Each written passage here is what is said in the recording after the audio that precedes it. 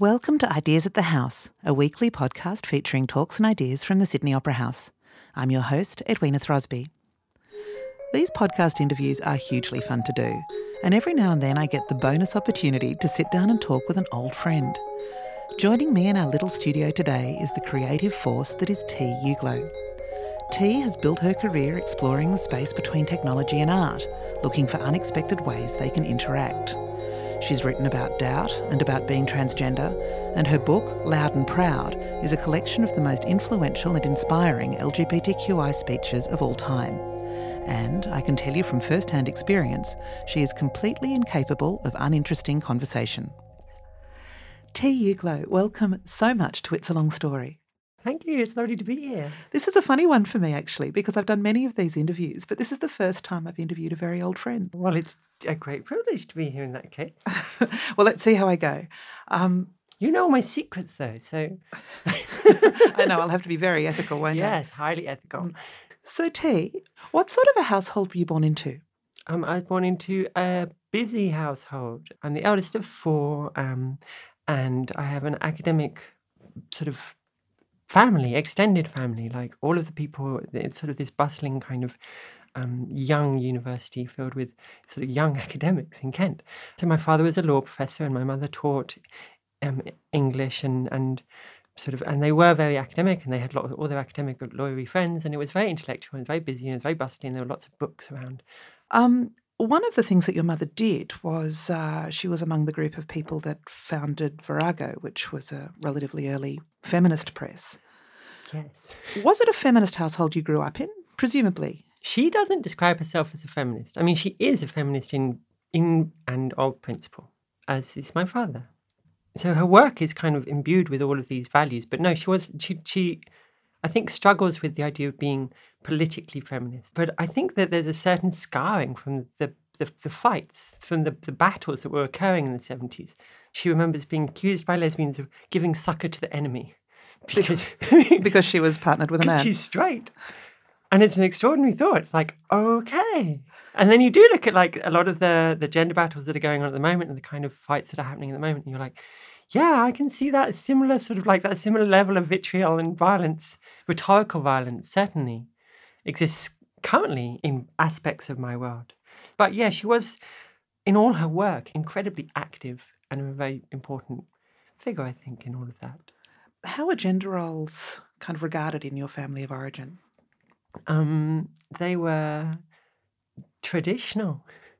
My father played rugby. He was, during the rugby season, he'd play rugby, and then during the summer he would play cricket. And as you know, that's like an all-day sport, so he would be gone for the whole day. And I'm sure that my mother kind of partly appreciated not having any of us around when we weren't all around, but the rest of it felt quite traditional. I remember being sort of quite a latchkey kid, and we talk about those things. So we talk about all these things now that seem so normal now, like the idea that you would get home from school with your siblings somehow, and then you would let yourself into your house, and then you would make chocolate sandwiches and watch TV until an adult returned.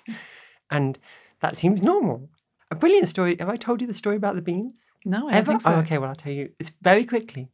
But this is like the household that we grew up in, and the time that we grew up in that we didn't even realise that we didn't realise what this story was, which is my dad's a law professor, and he used to tell a story for 30 years about culpability. And he used to use this great example of me coming in and saying, I'm going to make some beans, and him going, fine. And then 5 minutes later, hearing this crack, very loud crack, and running downstairs to discover that I had put the beans on a plate and then put the plate on a hob. And then being very surprised when the plate had exploded. Beans and ceramic everywhere. And quite upset. I was like 6 years old. And so he would use this for 30 years. And it was quite funny as an example of whether a child or anyone who doesn't understand the consequence of their action can be truly guilty. This year, my sister and I were discussing this because I was like, what age was I? She's like, no, you were 6 or 7, certainly. And I was like, how on earth was I being allowed to make baked beans on my own? We have small children. There's no way I'm leaving them alone in a room with the stove. Yeah, you go cook dinner. That's fine. And no one's family is weird. That's the point, really. And actually, we come back to this again and again, especially when we're talking about normativity, especially when we're talking about society, especially when we're trying to get into the weeds of gender, sexuality, race, all of these things, which is that where you grow up, that is your normal. Did you have a sense of that as a child, that you were normal? No, that's kind of the point. You work so hard to be normal. There is nothing normal about normal. There is only, normal is like what it is. In statistical terms, it's like the highest point on that curve. So you and your family group will create your own normal. You'll create your own sort of normative curve. Mm-hmm. I sat outside that curve in my family. And so I spent an enormous amount of time working my way back into the curve. So your family had normal and you didn't think that you were part of their normal? Well, actually, I just kind of assumed my whole life that That everyone was abnormal and that everyone worked their way back in, and that actually if you scratched at everyone, you'd find all these other bits. And then it turned out, as you get older, that first of all, you're really not normal. Like you're outside of that curve in a way that's perfectly valid. It's just you've never been able to be in a world where that we don't live in a world that allows people to be of difference. It is safer to be the same than it is to be different. So we actually spend all our lives trying to disguise our points of difference. And that will literally come down to decisions you make every morning about what you're wearing. Are you going to stand out? And I love it when I see groups of teenage girls all wearing exactly the same outfit. And you're like, but why? There are so many options. There are so many options, and yet you've all gone for cut-off denim shorts, a little crop top with sort of white frills, and some white or grey trainers. And you wonder whether they see a significant difference between them, whether they're comparing themselves, and they actually see significant difference within their little group. I mean, all the boys at the moment with their beards, and you're like, you all look identical. Okay, I'm face blind, so maybe this is a good point to say, like, I genuinely don't recognise faces. So I'm going on, facial hair is quite useful to me, but not if everyone wears it the same. This is right. And I share that with you. And I find that these kind of external markers can be deceiving. Mm-hmm. Bald men with glasses, just forget about it. It is, it's when we look at how much time and effort we spend trying to disguise our difference, and then you look at the very few things in existence where you cannot disguise your difference. Things like race, things like gender, things like physical disability. That's where you begin to see like the absolute hallmarks of oppression and discrimination and inequality. Because those are clear, undisguisable points of difference. And the second you have a group with more power who have a similarity, and they have a point of difference, religion. You will actually persecute people and prosecute them. And if you can't tell the difference, you put them in the chair and you waterboard them until they tell you. Right? What you're really trying to do is discover there's nothing essentially wrong with that human. It's the point of difference. You started learning this in the family, and then you went to probably one of the most heteronormative environments in the universe, which is the British Boys Grammar School. Mm-hmm. And I escaped immediately. Yeah, how did that work out for you? Oh, I've made safe spaces everywhere I've gone. How do you do that? Lying, cheating, dissembling. I mean, my life's basically an enormous exercise in pretending that I'm not who I am, until you get to such a point where you have lots of different yous and you don't really know. You actually get very expert in pretending, pretending you are one of something, at which point you no longer know who you are. At which point it becomes much easier to look at how everyone else does this and not really believe them when they talk about that idea of authentic self. So that's a really interesting phrase, this idea of authentic self. It's certainly very fashionable to be talking about finding your authentic self or seeking it or being able to live it or whatever. Or taking it to work, which seems a very strange thing to do. Right. Don't leave that at home. Yeah, don't do that. What is your experience of that? Because I will add that, you work at Google, you work in an industry that has lionized this idea of authenticity when when applied to oneself. How do you navigate that? What, at like a personal level? Yeah. Oh, I don't. I mean, I don't have a sense of authentic self. I have selves. Like, I have a medical kind of, if you're comfortable with the pathology, like, and I think I am comfortable with the pathology of identity. It's like, I don't think people tend to go, "Are you sure?" when someone says my doctor tells me I have cancer. So I'm not very keen on people saying, "Are you sure?"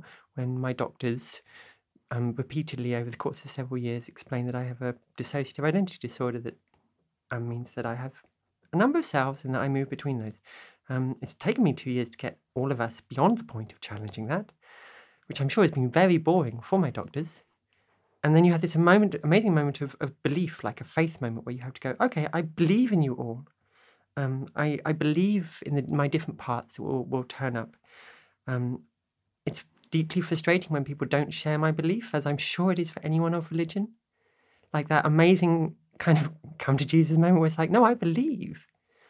When we talk about the body, that sense of acknowledging and accepting and believing in your illness changes more and more the more abstract it gets. Like when you cut off a finger, you have no issues with acknowledging, accepting, and believing that has happened.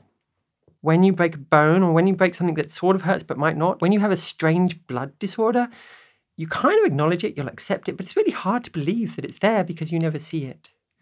When you have like depression or things like that, not only do you not believe it, you go back and forth and so does everyone around you. I grew up a trans queer kid in a world where, in the UK in the 90s and the 80s and 90s, where it was illegal for the teachers to talk about sexuality beyond heterosexuality. This thing called Section 28, a shocking piece of legislation. There was no internet for me to discover. I was in a small Kentish town. There was no other for me to see. And so all I got were my wonderful parents, who were wonderful, and science books. I used to read Our Bodies, Ourselves a lot. It's like my Bible. What were you looking for? Someone like me. They weren't really there because they weren't seen either. But So you had a diagnosis, in the last couple of years of dissociative identity disorder, but you had a sense of that much sooner. like most things you have a sense of. It's like I had a sense of being trans when I was 3. I have a sense of having parts of my identity that exist for me that have been there since certainly 15, 16. I know parts of us who were there. I have evidence, like physical evidence of behaviours of ours, which are not things that I know I did. And these are separate identities that have names and that Yeah, well, they do now. We kind of allowed everyone to kind of like claim their names. There was a long period of like, this is just authenticating something which is a fabrication and you're just using it as an excuse. You will make all sorts of denials. You create spaces in which you are safe, even if that means transforming your identity literally as you walk through a door from being one safe entity to a different safe entity. In this place, I am this because I'm safe. In this place, I'm this because I'm safe. None of these places am I genuine. None of these places am I authentic. I have no authenticity, but I am, at least for me, in this time and place, safe. And one of the most extraordinary things about this time and place is that we are allowing people to be more safe in themselves. It's kind of wonderful. Some people, somewhere. Yeah, well, me. I mean, I had to wait 40 years. I fight very hard for this, for parents of trans kids to be allowed to listen to their kids. What do you mean? Well, there's huge fights going on all around the world, especially about affirming trans children, like whether or not you should listen to them, whether or not you should pander to them. And certainly with trans parents, the parents of trans children, they get an awful lot of social pressure to normalize their kids' behavior, to make their kids back to normal, even when they can see that it hurts their children to do that. That is society exerting pressure in the most clear and blunt and painful way. And it is currently visible in a way that it used to be invisible. So I'm very keen on supporting those because for me, it's a very simple question. It's like, if you have a young child that may or may not be trans, you can listen to them, you can affirm them. Like, your choice is really, if you don't do that, they are going to be ill for the rest of their life, like I am ill.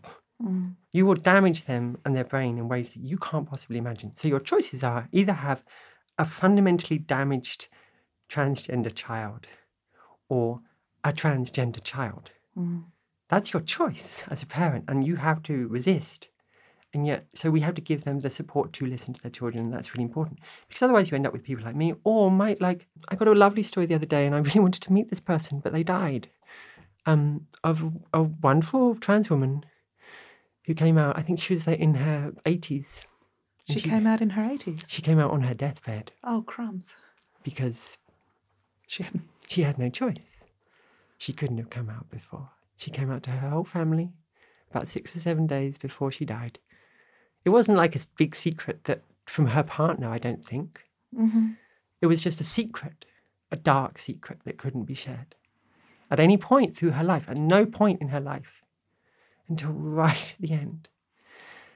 And I think that just kills me.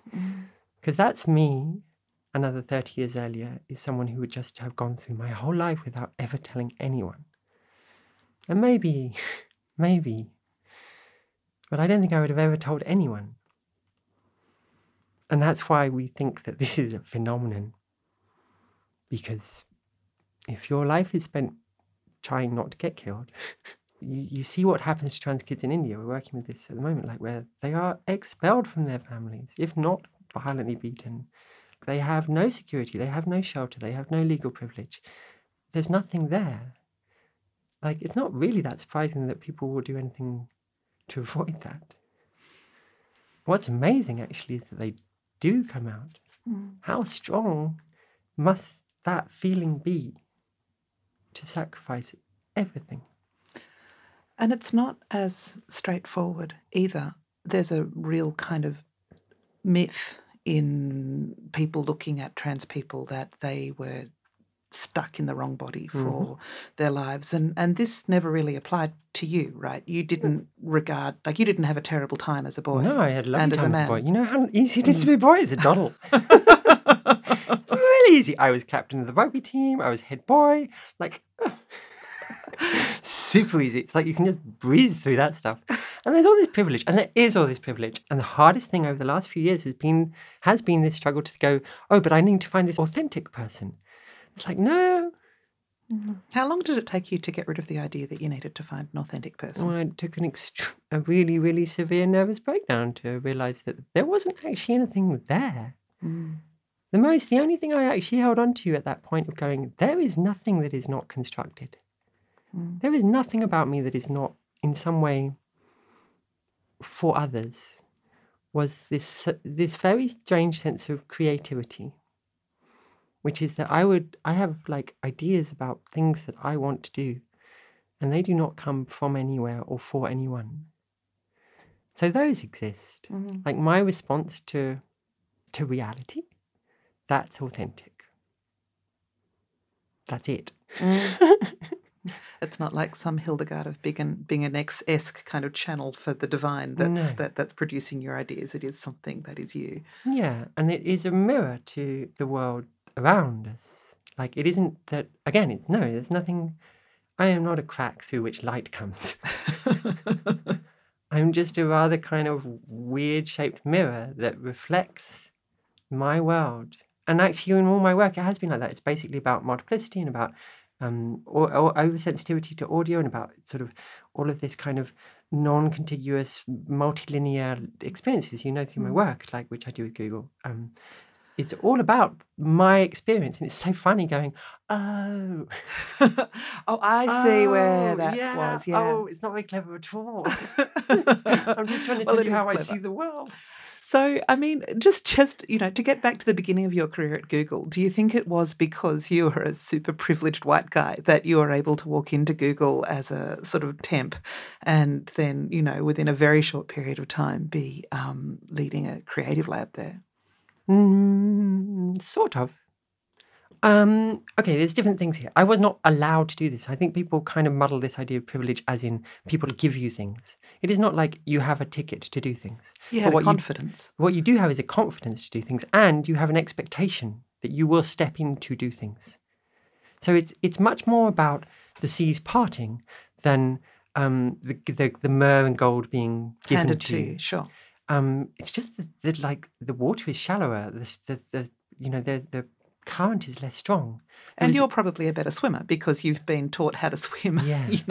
from the moment you were born. You've been Yeah. told you can swim that river. Yeah, as opposed to being told do not go past Because you water's don't know edge. what's going You to don't know happen there's if you get into snakes, that there's river. sharks, anything could happen. You just stay there where you're safe.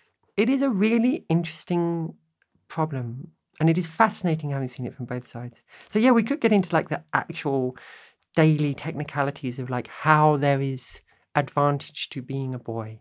If you want to talk about technology, you can get into the advantages of having an environment which is predominantly male and thinks in predominantly male ways, and therefore makes tools that are predominantly for men because they normalize, not because they're bad people.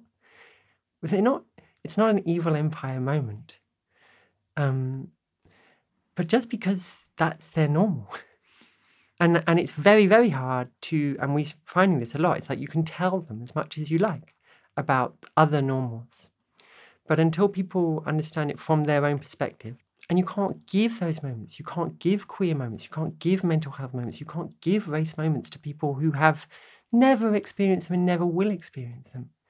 So when you see a straight, cis, white guy who has had a very normal life, there's a certain amount of sympathy for the fact that they cannot possibly begin to imagine the disadvantages that are inherent. And those disadvantages exist because of normality, because of the curve, because of what is most common, because they're not allowed to be different.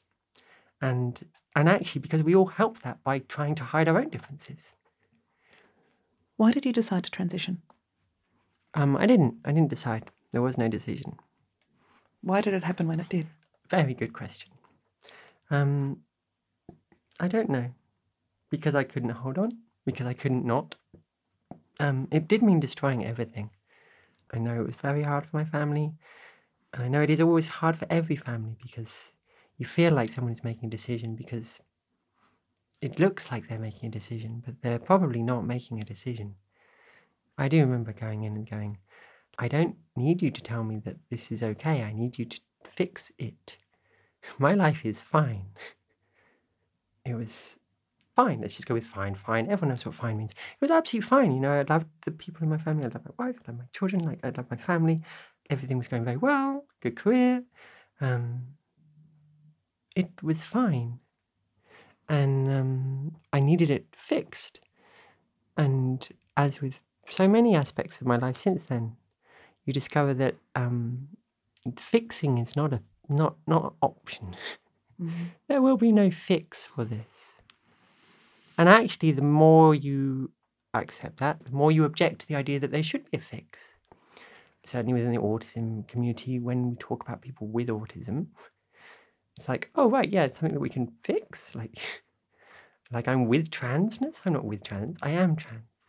I'm not with disability. I am disabled. All of those sorts of things.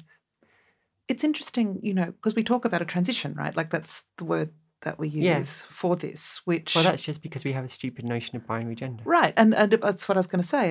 It implies that you started in one place and then you went through a process and then you came out in another place.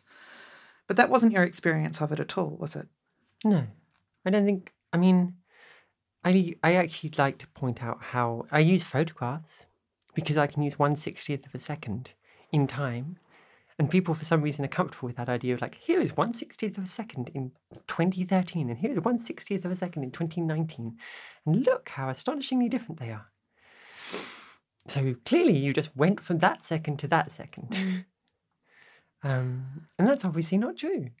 But this is the thing. There's sort of two things playing here. At one point, there isn't a transition between binaries, but on the other hand, there also is a process, which you went through. Yeah, which is tough, by the way. Even if you spent your entire life studying it. It's really tough.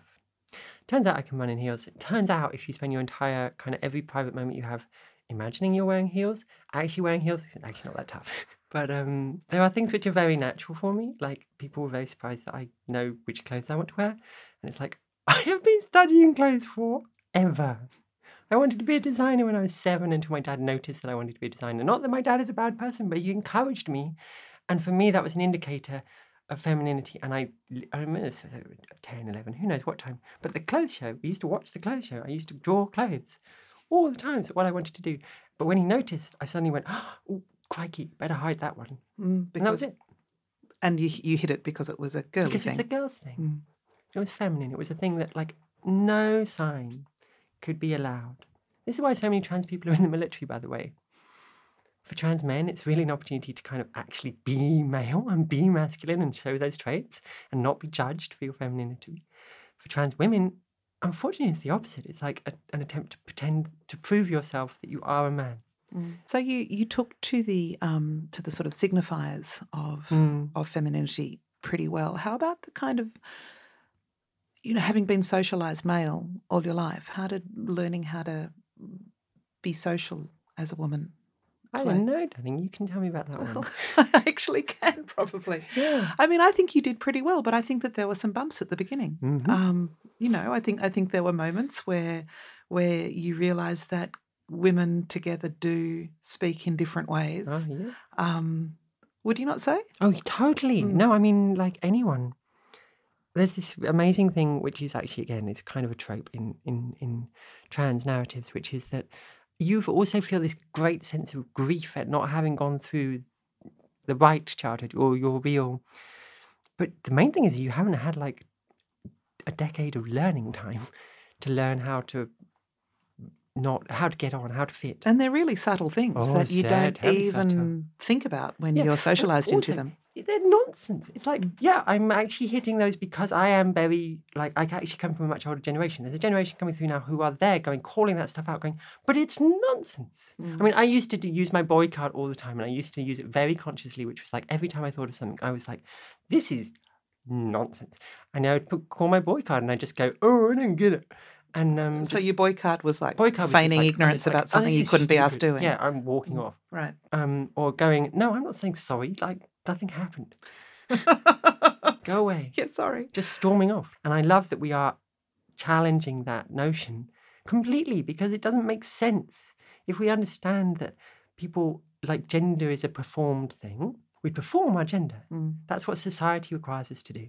So within that spectrum, it's very wide. You can have incredibly masculine men. You can have incredibly feminine men. That's absolutely fine. You can have incredibly feminine women. You can have incredibly masculine women.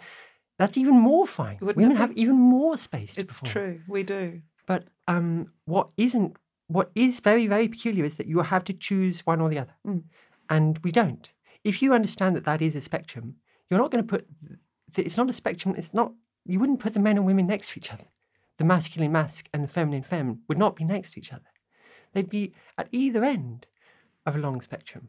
In the middle of that spectrum, the place where you would expect the cluster to be, is a non-binary identity, where if you're a feminist, people are just equal. Or actually, even further, that gender ceases to become something that is factored into identity. Shouldn't be factored into identity. When you say, I've got a friend called Sam, you'll meet them next week. And then I say, they've got red hair. They're an engineer. They're quite tall. Your brain is screaming, yeah, but is this a boy Sam or a girl Sam? So you're waiting for me to use a universal indicator, the he or the she. And the second you hear that he or she, you're going to bring a flood of extra information into who Sam is. Despite the fact that it means, all of that is prejudice.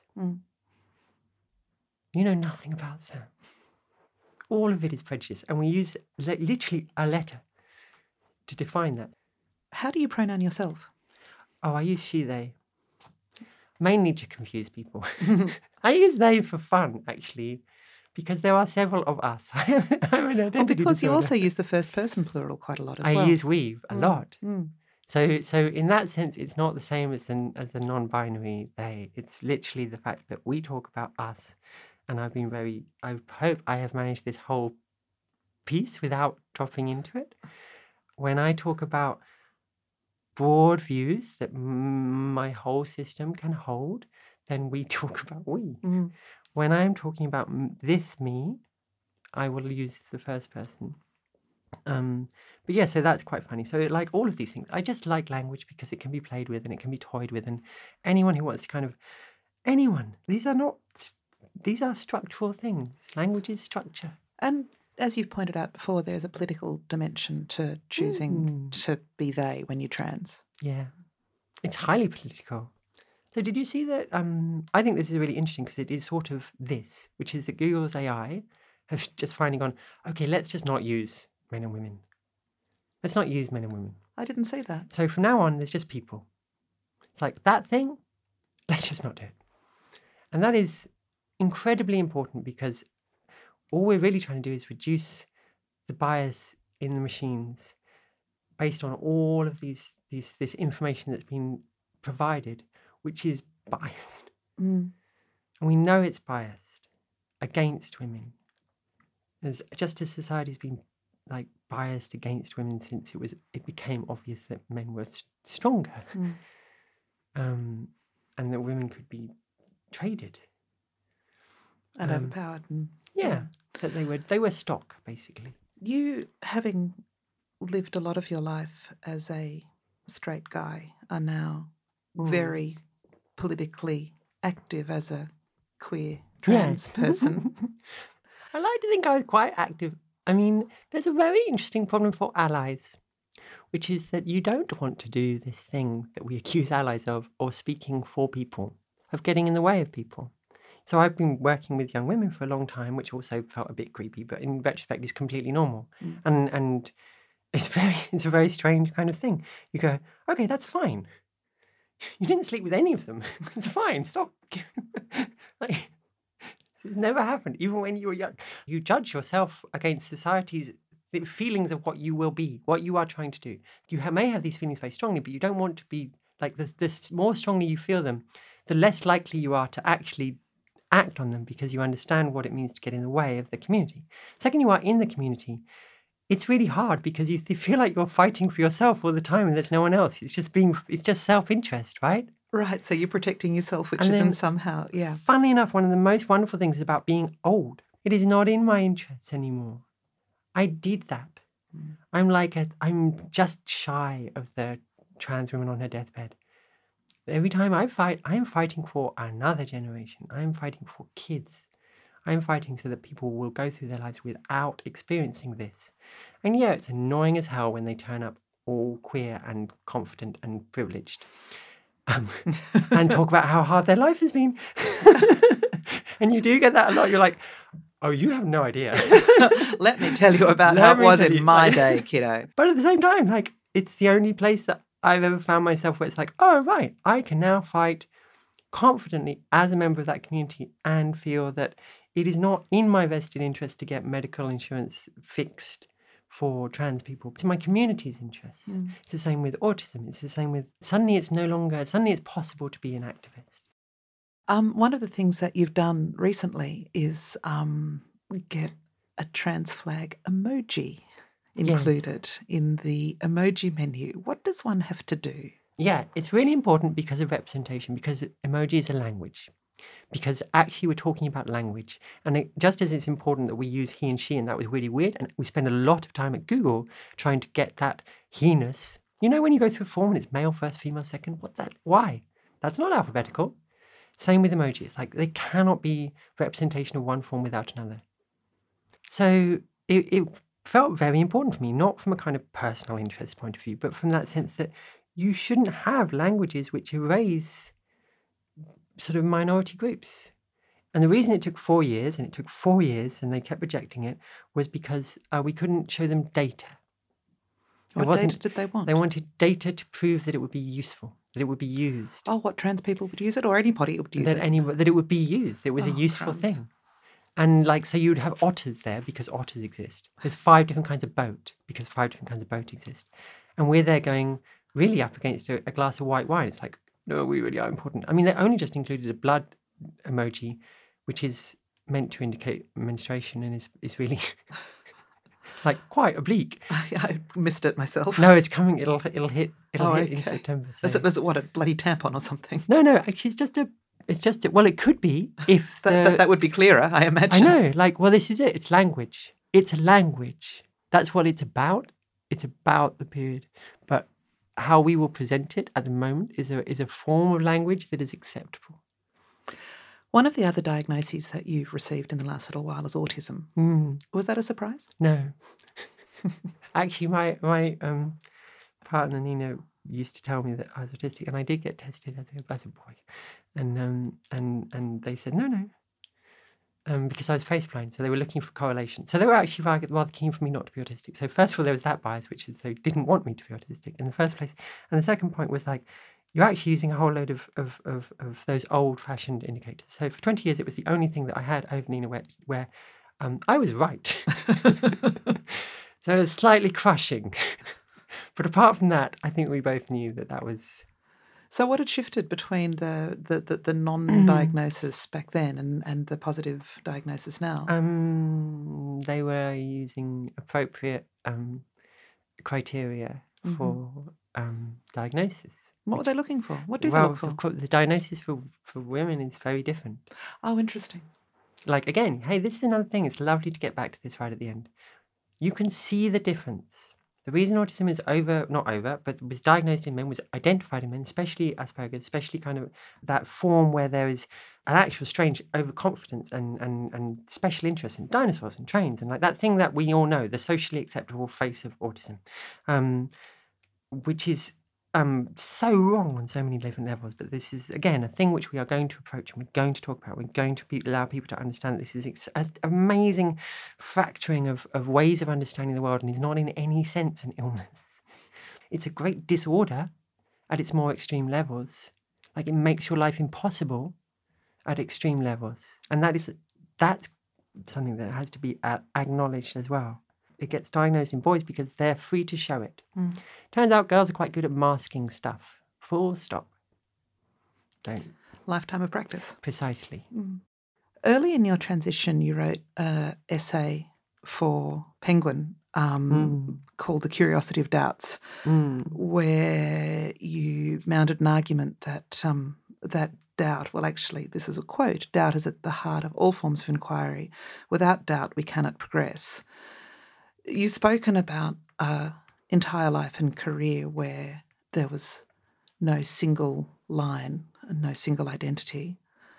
Is there anything at all that you're certain of? I have ideas that reflect the reality around me. That's literally the only one that I'm willing to buy. Anything else I'll argue you on and say is third-party subjective, even if it's the whole world. And any scientist will go, yeah, that's just the best measurement of reality that we have. When you want a fact, yeah, kind of it's a fact. What's problem is dogma and certainty. And we are seeing what happens when people think that they are right and they are certain they are right and they are unwilling to listen or hear or question their rightness. The most amazing thing about society is that we believe in that confidence. Like, a bit of our brain really, really wants there to be an answer. And they don't seem to accept, oh, no, there isn't one. It's this desire for things to be true or not true, black or white, male or female. This is not a thing. These aren't things. None of that is... But the idea, I think, the fear comes from this idea that if those things weren't true, then there would just be swirling chaos, and where would we all be? I know, it is. I mean, I quite like swirling chaos myself. It is difficult. It is really difficult. And yeah, like, we require boundaries. We require guardrails to move through life. Maybe that's the thing. We just got to be careful about where we put the rails. T, thank you so much for coming in and having this chat. It's been so much fun. T. Uglow appeared at the annual Feminist Festival, All About Women. Thanks for joining us for this episode of Ideas at the House. I'm your host, Edwina Throsby, and I'll catch you next time.